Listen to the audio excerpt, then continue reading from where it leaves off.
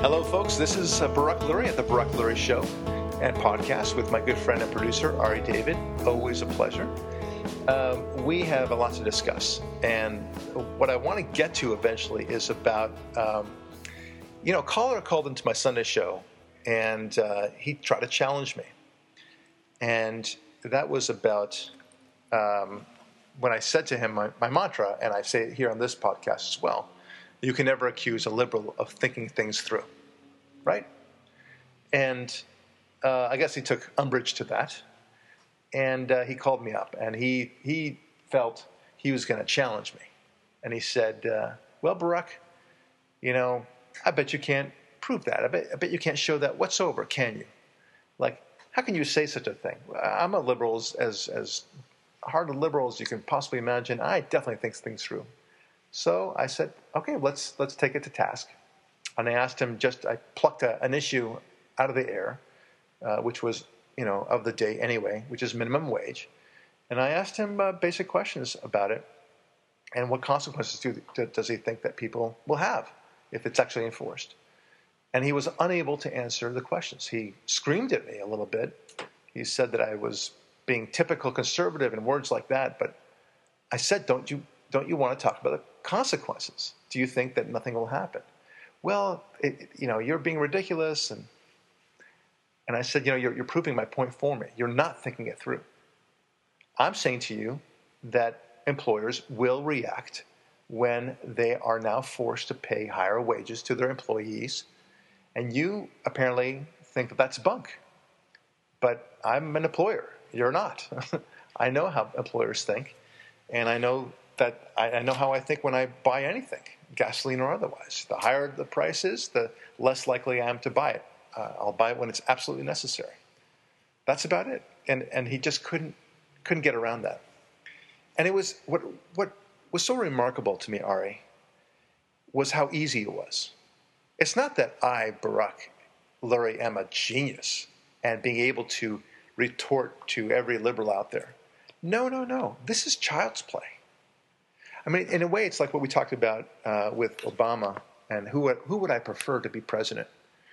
And I said, my toaster. I prefer a toaster to be the president of the United States than Obama. And I think he would cause less harm to the United States if the toaster was the figurehead of the United States.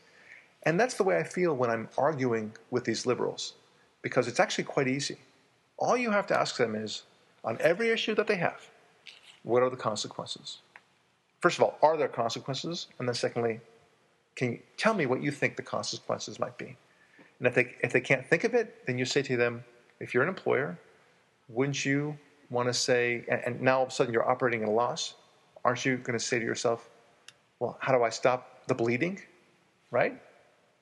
Well, that involves two different things. I mean, you could probably stop the bleeding by increasing your prices. That's one way of doing it, in which case you get the very high prices that you yourself decry. Or you can start firing people, which is the more common scenario, in which case you get the unemployment, which you yourself decry. Okay? But you blame on conservatives somehow. So it becomes very easy. And this is not hard, this stuff. And it wasn't like some sort of great epiphany I had, or that I had a great presence of mind at the time that I retorted to this guy. I realized this is very easy. Well, as someone who heard the show, right, okay, which would be me, right. What was interesting about was not the substance of the minimum wage versus non-minimum wage argument. Right. That was fine and easy like you're saying. Yeah. What was profound was that he, because of how you prompted him, and you didn't use any lawyer tricks, no Obi-Wan Kenobi mind control here. That's right. You demonstrated his inability not only to think things through, but an inability to think, period. You asked him at one point, what happens if I'm an employer and I have people working for me who I'm paying $10 an hour to, I'm paraphrasing, right, and my costs are now, because minimum wage goes up to $20 per person. What do? His reaction was, could you repeat the question?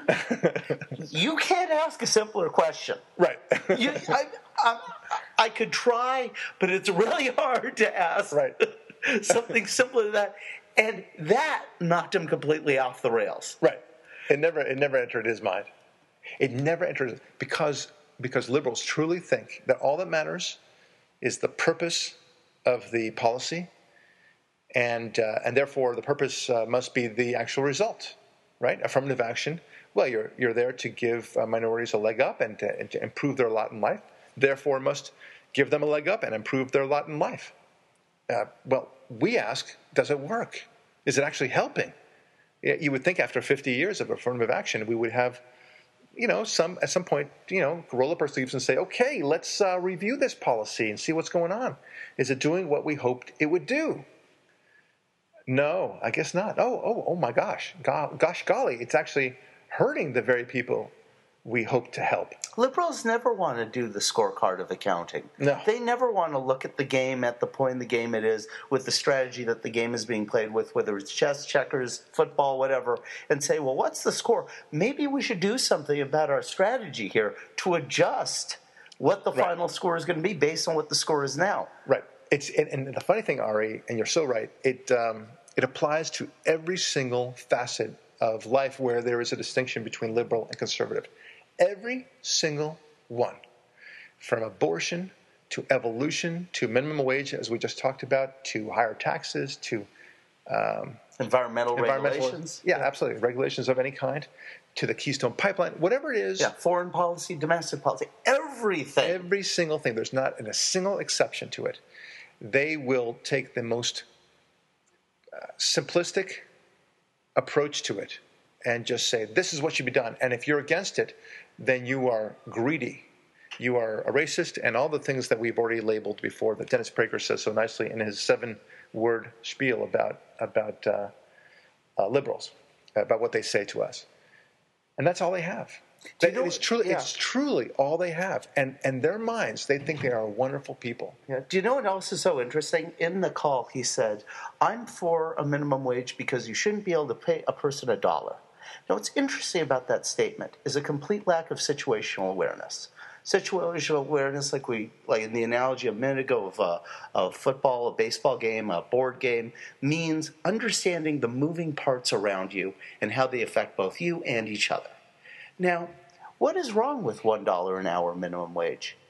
Because that statement doesn't take into account what the value of $1 is. Back in the day where gas cost 5 cents a gallon and gum cost 8 cents a stick, right, $1 was worth basically $50. $1 was a hell of a lot of money. If the dollar was strong and we want to have a long conversation, which is probably pretty boring, but we could have it, about the value of $1 at a certain time in history, or what the value of $1 is linked to, et cetera, what the inflation rate is, fine.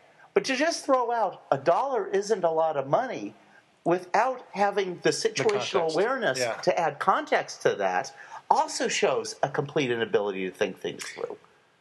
It even shows up in other areas, like you and I like to talk about that show Cosmos, which is every time it airs an episode, there's always, as you and I like to say, a sneak attack on anything involving religious or conservative, anything.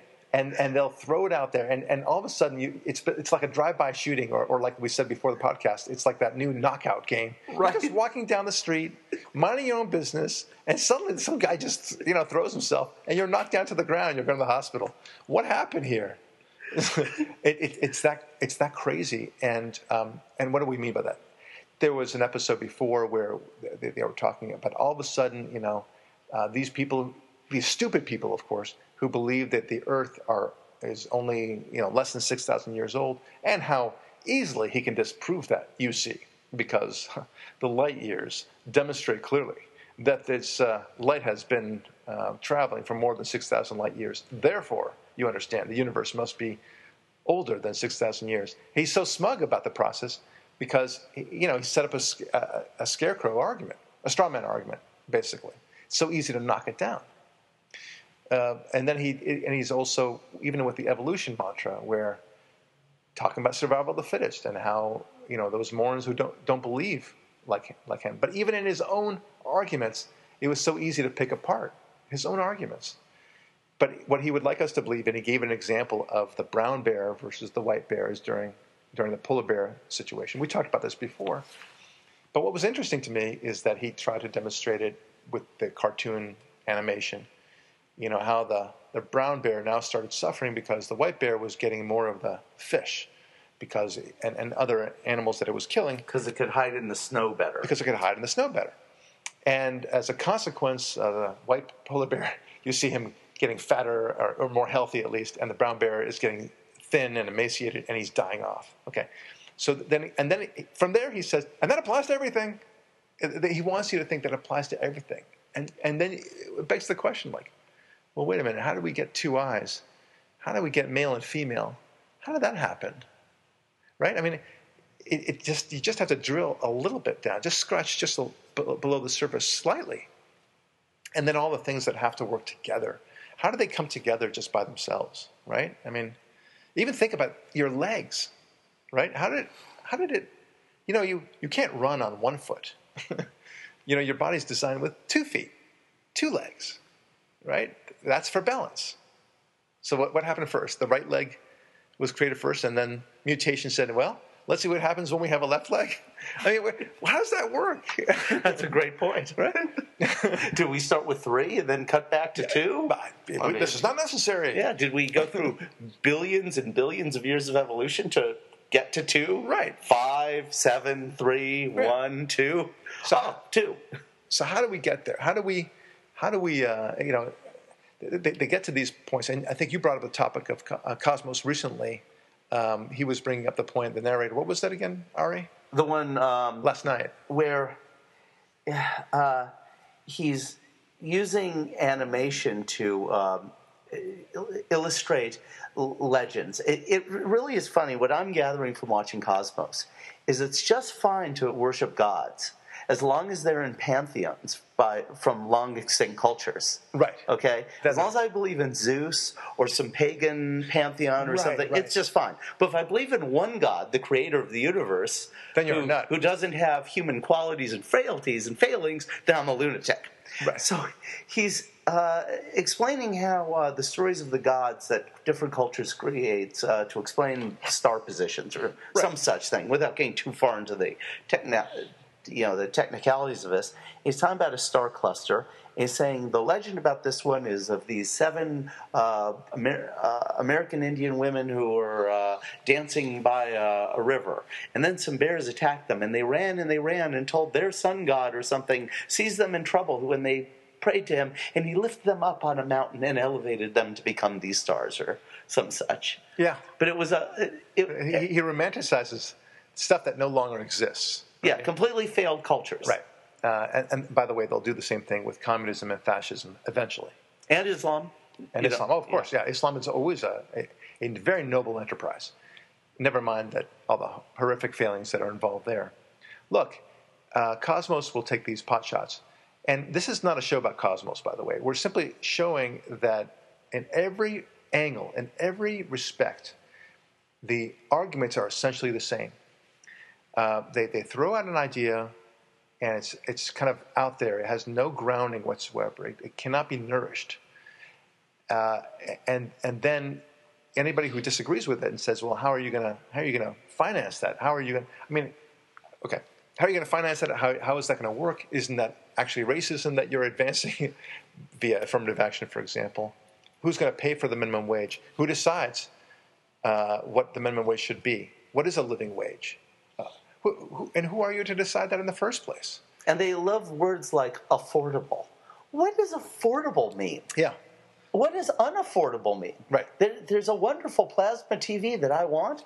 To me, it's unaffordable. So you know what I have to do to afford it? I need to take the money I earn today and save it with money I earn tomorrow until it's affordable. Right? That's true. Just like beachfront real estate. It becomes affordable when it becomes affordable. Yeah.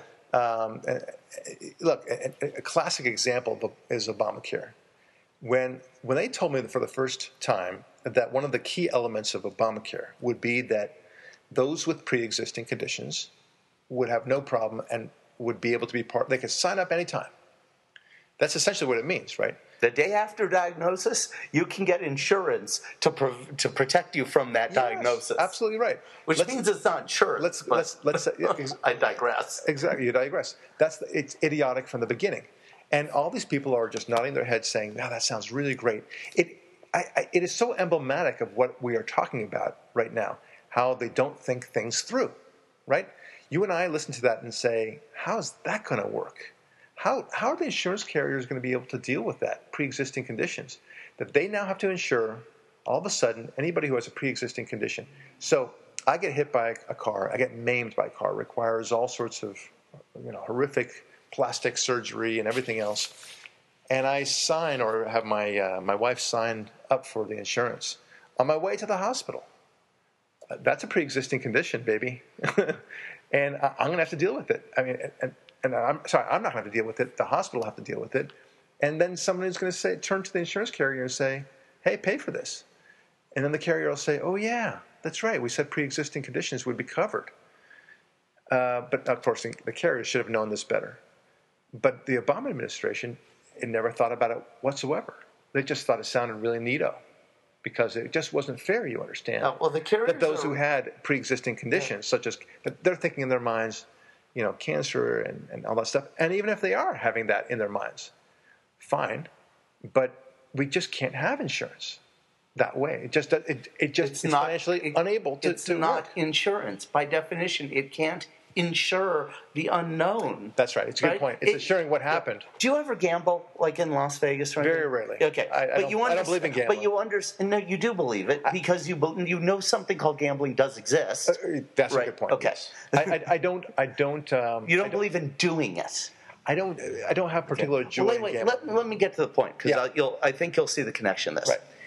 What would happen to these businesses called Las Vegas Casino and Hotels if everyone walking in and placing bets was guaranteed to win? Interesting. There wouldn't be any. That's right. Right? That's right. Now, that's because, by definition, gambling will have a result that you don't know. So essentially what Obamacare is if applied to the gaming industry, it would say, we can't have these unknown outcomes of blackjack hands. Right. Okay? We need fairness for everyone. We need to guarantee everyone who places a bet wins. Everyone. Well, you no longer have something called gambling. By definition, the gamble doesn't exist. That's right. Thus, there will be no incentive on the gaming. Well, let me just finish the thought because I think you'll be interested where I think I've obtained this. There'll be no incentive for the company that provides the gaming services to offer the gaming services in the way now. Instead, the only way they can do it is by upping the entry premiums to enter the building called the casino. You will now have to pay $100,000 just to walk into the door, whether you gamble or not. Right. Unrefundable. Right. And then if you gamble, yes, everyone's a winner, but you only get back 1/3 of what you gambled each time. No, in other words, it's all the excitement of the game is wrecked. All the fun is gone. And it becomes, their word, not mine, completely unaffordable to the point where it's either that or the entire system collapses. I remember seeing a movie, I forget the name of the movie, but it was about a young couple. They decided to travel around the around the country, and they ended up going to Nevada, Las Vegas. And Lost in America. Yes, that's right, Lost in America. And the woman goes to the craps table the first night. Sorry. She goes to the craps table. She doesn't matter. And she's up all night, and she comes back, and she said, "I gave it all away." And the husband says, "What?" He freaks out, of course, understandably. And she says, "It was the most exciting time, the most exhilarating thing, just letting it all roll. I did it all." And of course, they're ruined. So he goes, what does he do? I mean, all he could do is to go up to the teller and say, "My wife was in some sort of manic state, and can I please have the money back?" And they said, "No, of course not." That was, but that's the way it is in the liberal thinking, right? Can we just have the money back, so to speak? Right. They don't want any of the risk. They don't understand how it works at all. The pre-existing conditions, you might as well be saying, I want the money back, because all they're going to get at the end of the day, and I think we presume too much intelligence to them, by the way, when you'll see where I'm going with this. All you'll get at the end of the day is most people saying, I'm not going to sign up for anything until the day that I absolutely need to, right? And so what some say is, oh, it's all a brilliant plan to get us to the single-payer system. Okay. I don't think they're that bright. That's the point. I often say in my law firm about people, liars always lie, lazy people are always lazy, dumb people are always dumb, kind people are generally always kind, mean are always mean. People with temper tantrums always have temper tantrums. You get the idea. So we are here saying that liberals think so shallowly. They don't think things through. And I think we've proven that many times in this podcast and in previous podcasts. And yet we are ascribing to them this extraordinary amount of intelligence that this is all part of a diabolical plot to actually go to a single-payer system, that's what they're actually designing the whole system for. I don't give them that much credit. It may end up being there because of all the mess that the Obamacare has made, but it ain't so. Look, I want to talk about another topic that we talked about a couple of podcasts ago, where you and I predicted that, remember how we predicted about pornography in the future, the way that homosexuality would be viewed in the future. And then, of course, we talked about polygamy. And we said that polygamy would take hold. But it wouldn't be polygamy in the way we think of it, right? It's going to be polygamy in a very different way. When we think of polygamy today, we think of some man in control of 15, 20, 30 women in some Arizona desert, right? And it's a cult type thing, and all the girls are very young. In fact, they're underage. And they're all pregnant because he's sleeping with them all. No, I'm not talking about that kind of. I'm not even talking about the polygamy where you actually have 3 people, 4 people, 5 people, just all in love with each other, and all overage and all come to their senses and such. I'm not even talking about that. I'm saying that marriage, the way it's going to go, it'll have a different meaning, let's say 50 years from now, than it does today. It'll be so different that we'll talk about marriage in the same way that we talk about how things used to be, the original purpose of, rule of thumb, for example, right? There's apparently a historical reason for that. There's all sorts of, the word decimate comes from a Roman legion thing. The word trivia comes from a Roman phrase and all that stuff. But it loses all of its meaning. It creates a new meaning over time, right? Trivia actually means trivia. It refers to an intersection in the Rome 3-way street, trivia. But that's where trivial information used to be posted, hence trivia, okay? So it takes on a different meaning. Marriage will take on a different meaning. It'll be 50 years from now, 100 years from now, people will have associations. They'll be married more like a partnership, and they'll say, look, dude, I really trust you, and you and I really think alike, and I really trust you to take care of my affairs. And when you die, you give me your stuff. When I die, I give you your stuff. It'll be these kind of financial arrangements that will have nothing to do with love. I mean, it could deal with love. It not necessarily anything to do with sex either, right? And then all of a sudden, you have these relationships. And no police is going to enforce a marriage just by virtue of whether or not they're having sex, right? It's not as if you have the sex police coming in and saying, let me see how many times are you having sex per week, right? To see whether or not you're a validly married couple. And do you guys love each other? Because if you don't, we have a problem with that. And we're gonna deal with that. No, there are plenty of loveless couples. There are plenty of sexless marriages as well. So this is what we're going to see in the future. A lot of this, because the economics will demand it. That's what I said in my show. That's what I continue to believe. So you and I thought this was going to be, 5 years, maybe kind of start seeing a little bit of this, 10 years for sure, a lot more. But no, it turns out that my good friend Ari David sends me an article showing 3 lesbians getting married in Massachusetts. Okay, now how is this possible, you ask? Well, which, by the way, was the state that first legalized. they are way ahead of their time. Yeah, they're cutting edge. Cutting edge. And they truly love each other. So what they did is apparently 2 of them got married, and then because still they can only do 2, but they worked it out with their lawyers such that in effect all 3 of them are really married because they all worked up a contract whereby everyone is going to enjoy the same rights as each other and such, and they long for the day where their marriage will be recognized in the same way as those horrible two-person marriages with people of different genders. That's going to be the way. And here we are. Here we are. You know, they are financially, they've got a third person involved now, and they're all romantic, and who knows what they do, behind closed doors. I don't care. And the youngest of them apparently is pregnant with some sort of sperm donor. That's the situation that we find ourselves in. Live in the dream. And if you think that's not going to continue happening, this is going to continue happening. This is not a marginal thing. And if you, my dear listener, think that this is marginal and that this is nothing to worry about, or doesn't affect you, exactly right, then you truly are not thinking things through, because this is inevitable. This is what happens when you open the doors toward marriage. And again, not even talking about the rightness or wrongness of gay marriage. Let's say it's completely right, okay?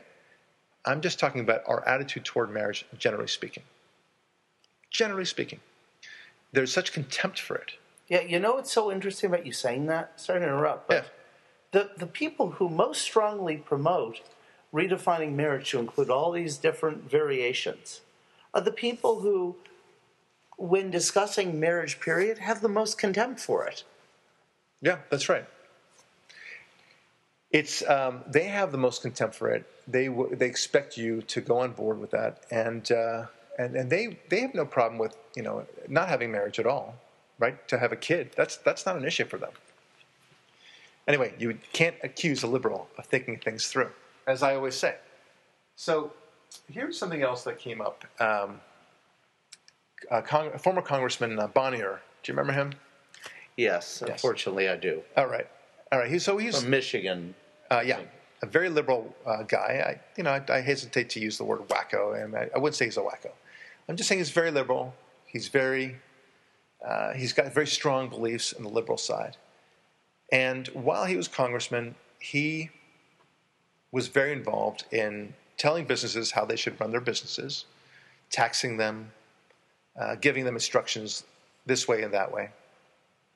And now all of a sudden he's running his own business, and he's discovering, hey, these regulations are really cramping my style.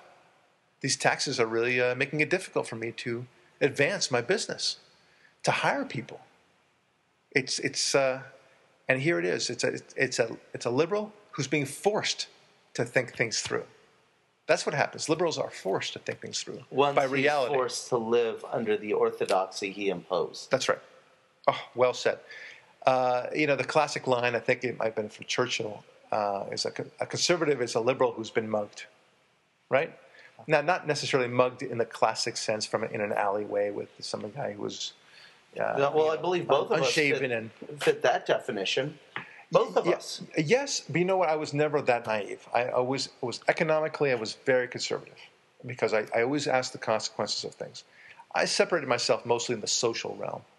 I felt that it's good to have, affirmative action and everything else like that. But then I began to ask, But didn't reality mug you to a certain extent when the realizations set in, and you'd go to your liberal friends who stayed liberal and say to them, but look at this new information. Yeah. Does this not matter? Oh, stop being fill-in-the-blank epithet. Right. That you've obviously become now that you're conservative. Right. That is exactly the problem. And mugged by reality is the key point here. Is that it's not just about being mugged in the alleyway. It's dealing with reality, and reality is, like Bonnier has to experience, is the notion that you have to meet a payroll. That's reality. The notion that you have to decrease your costs and increase your profits one way or the other. You have to offer a better cookie out there in the world to do well. The more taxes you impose, the less likely people are going to be incentivized to work. They'll ask themselves the question, why? Why should I? That's the mugging by reality situation. And what I love about conservatism is it asks the questions. What are the consequences? Why wouldn't person X do Y in your situation with this policy? Whereas liberals don't even ask questions. They just it doesn't even begin. They say, well, here's the policy, and I like it. The only question they would ask is, well, aren't you a racist for not subscribing to that policy? That's about it. The only question. But they don't ask a serious question about what the policy means. They don't take it like, what will be the effect of this? And it's a sad state of affairs. There's like two parts of that I think are worth kind of exploring. The conservatives believe in constraining behavior and having complete freedom. In other words, we agree that a government should allow its citizens, in an ideal situation, to allow us the most freedom possible. And our agreement, the balance with that, is in exchange we will moderate our behavior as much as possible in ways that better the civil society and the law and order of day-to-day life. Yeah. Liberals believe there should be no rules on anything. And people can... this is a word from the Jewish pogroms, that people should be excessive. But excessive behavior requires a government to basically regulate the letter of the law on everything. And they don't understand how much freedom that curtails. Yeah. How you wind up with no freedom.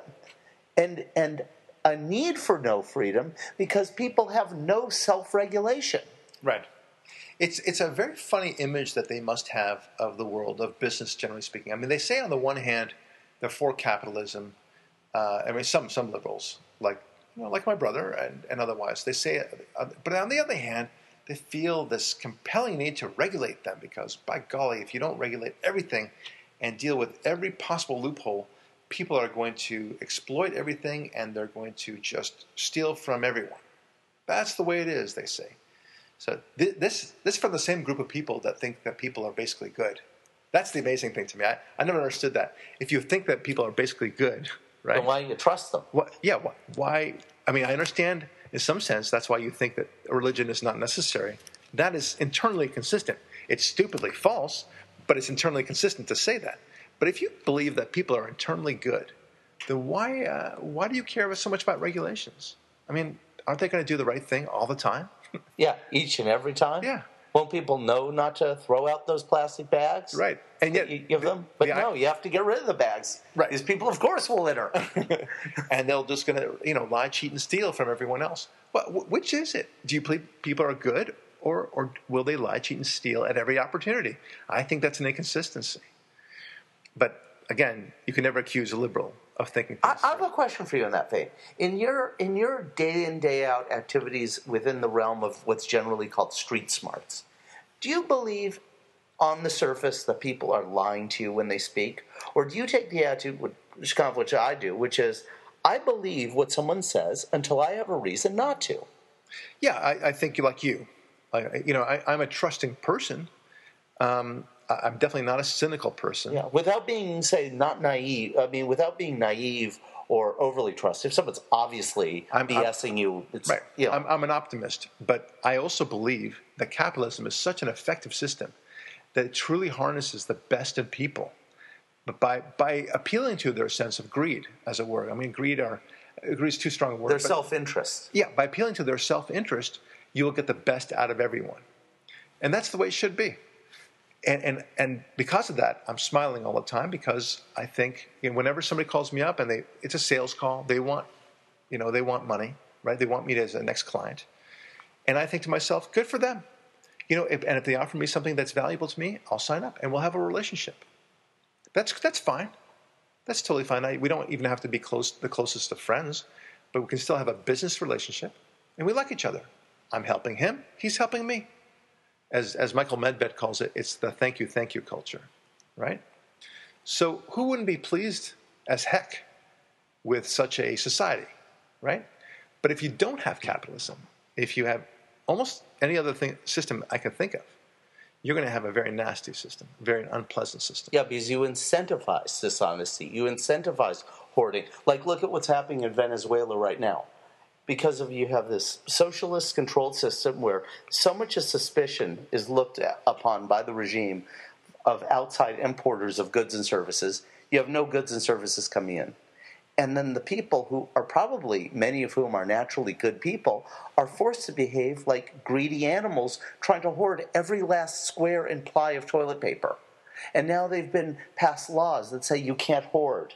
And then they've passed ration cards. So even if you've been standing in line for hours in the hot sun to buy the meager supplies on the supermarket shelves, if you don't have a ration card, you can't buy it. And now supermarket owners, I've heard this is great, have been forced to spend the money to put in fingerprint sensors to track the identity of everyone who goes in to make sure they're not buying too much and hoarding and reselling through speculative capitalism to other people. Oh, I see, yeah. And get this, one more piece of this that was just mind-blowing.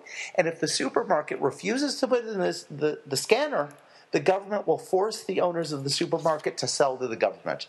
Right. So everything in the system is designed in a way to destroy good behavior and honest exchange of goods and services. Well, and what you're talking about before was the black market. I mean, essentially that's what it is. Yeah. And we talk all the time about, you know what, a very good example of all this is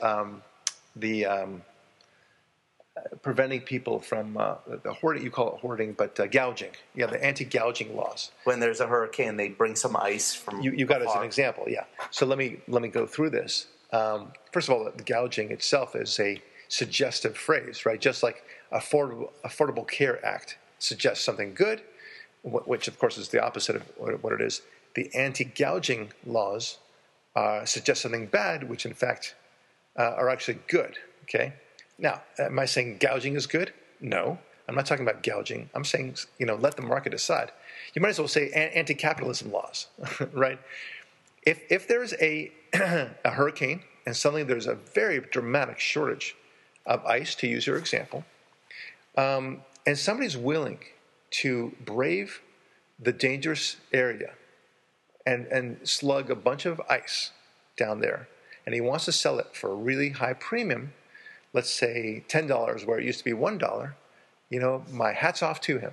Good for him. And you're paying for that rarity. You're paying for him coming down there and braving it. And then the more people see that opportunity, well, I'll sell it for $9 a block of ice. Yeah, it creates a larger supply of people going down there with ice, more competition, the price comes down. It's a wait. Oh, yeah, go ahead. So it's a classic example. Now, if you allow the so-called anti-gouging laws, what are you going to get? No ice. You're going to get no ice, and whatever ice there is, you're going to have people just going after each other. It's going to be $1,000 a bag ice. It's going to be, well, forget about that. I'm simply saying whatever the ice is, people will be clawing at each other. It'll be savage. Okay? And I can tell you right now, if for some reason we went to a communist sort of world and there was only so much food, for my entire neighborhood, and we all got to fight for it, guess what? We're going to be climbing. Suddenly, my neighbors won't be so neighborly anymore. Okay?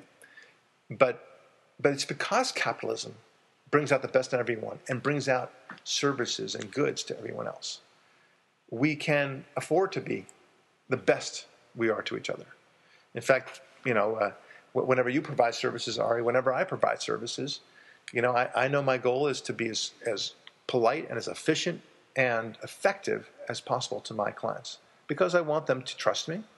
I want to get good results for them. And I want them to like me. That's part of it too. And be friendly to them. Because if I'm not those things, I won't get repeat business. I won't get referrals. Okay, so guess what? Here I am. I'm in a sense forced to be nice, but I like it. It works. It works for me, and I like it when people are nice to me. The capitalism does all that, but you won't get a liberal to admit that. And the reason?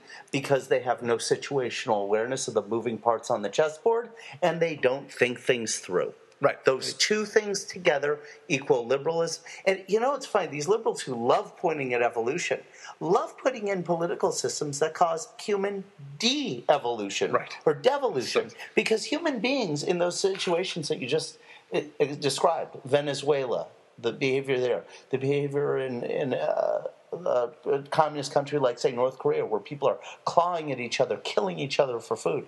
A situation in a hurricane where you have an anti-gouging law, thus no ice, which is critically important in South Florida in the summer, which is hurricane season. You have people who suddenly become animals. Right. The reptile brain suddenly becomes the primary driver of their survival instincts. It's all about survival at that point. And you want to see people acting badly? Force them to a situation where they just have to survive. That's what's happening. But again, liberals don't think these things through.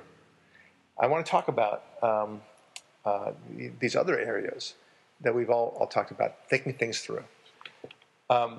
And everything. When you think about all of the nice topics that we've been talking about, including IRS, for example, right?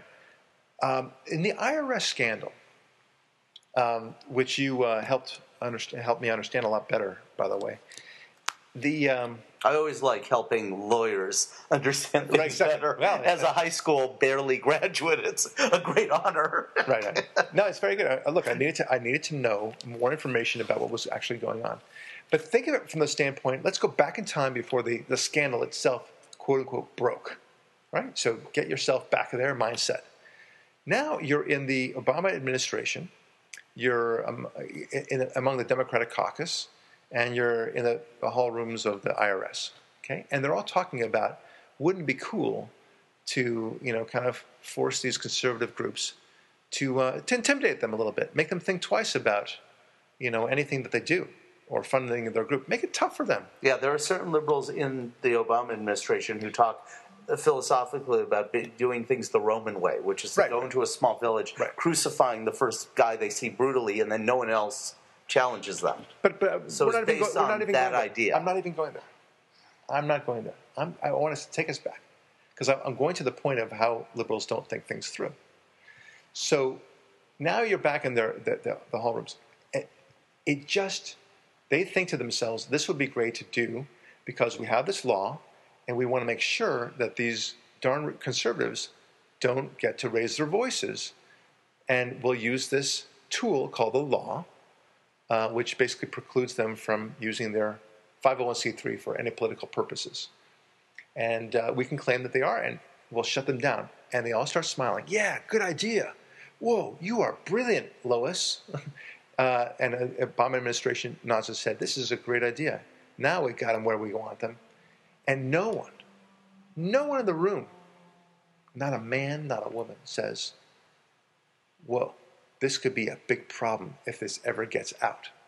No one thinks about it for a second. Or this is a big problem because that's totally evil and illegal to do. Forget the public relations aspect. I agree. It is evil. Yeah. That's my point. It's like somebody's got to say.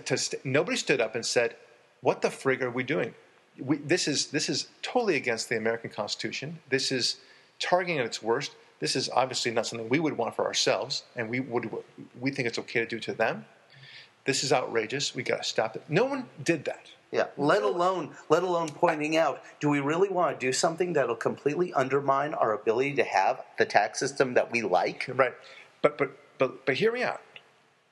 No one said any of these things.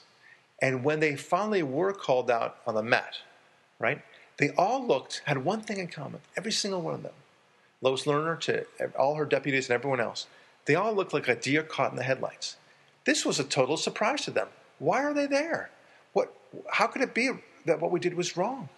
It's like the thief who steals, money and embezzles from the, or better yet, no, you know what? Forget about that.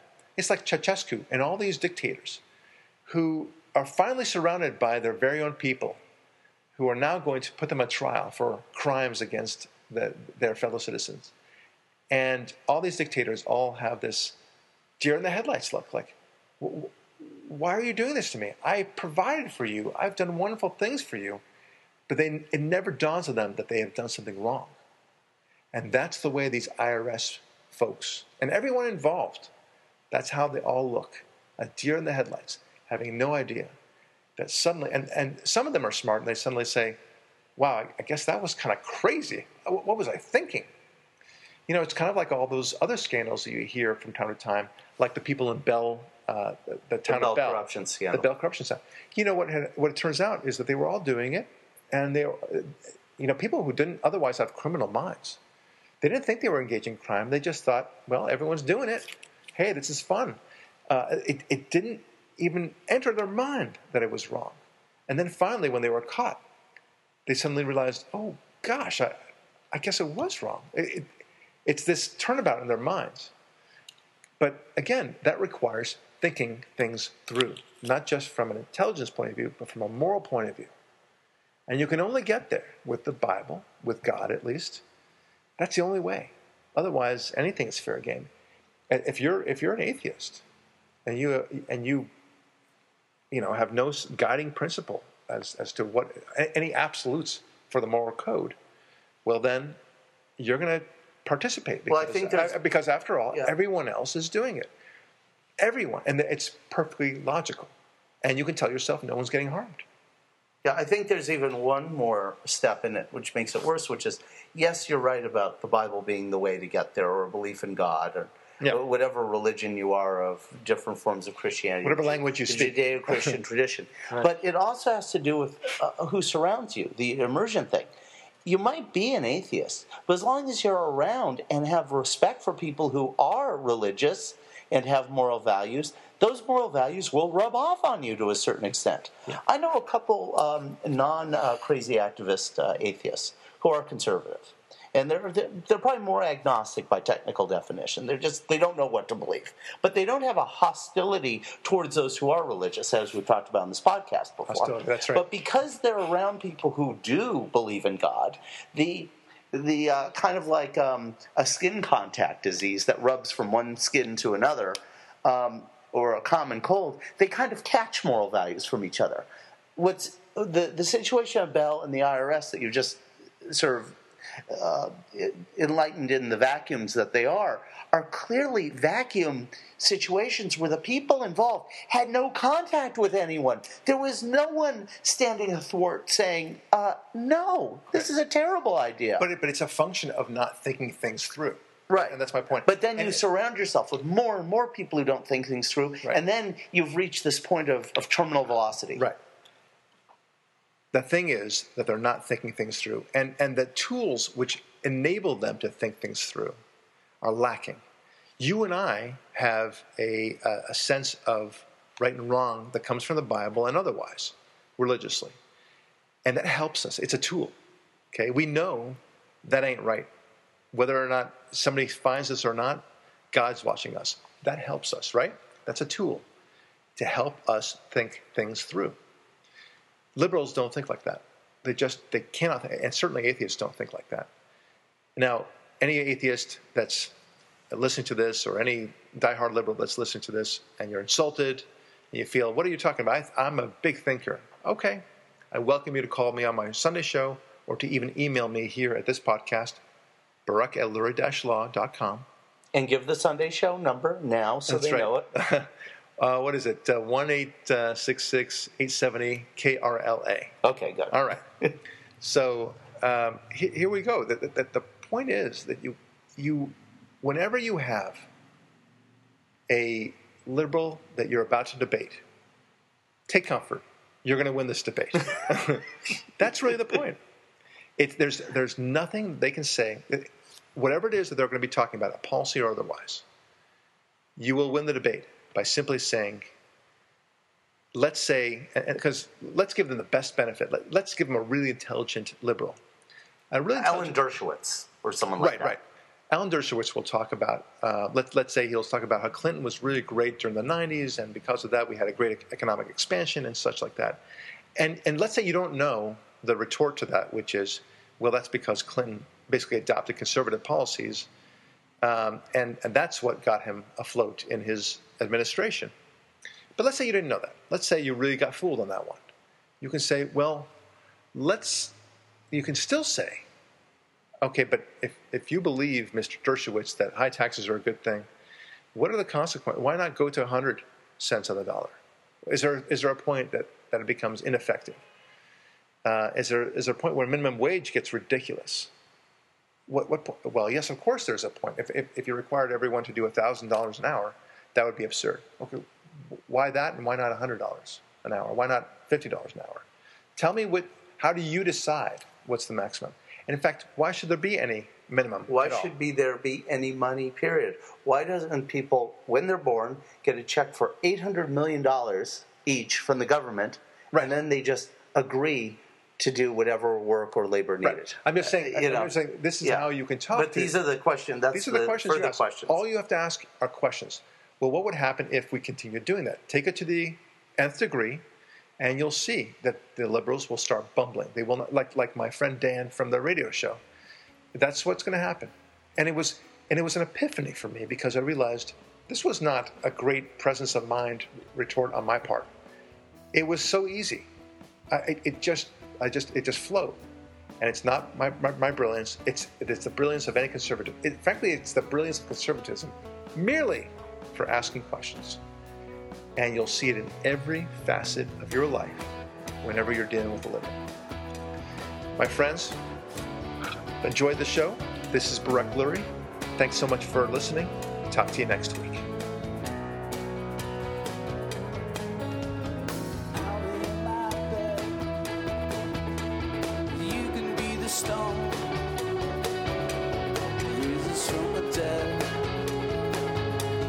Carries us out.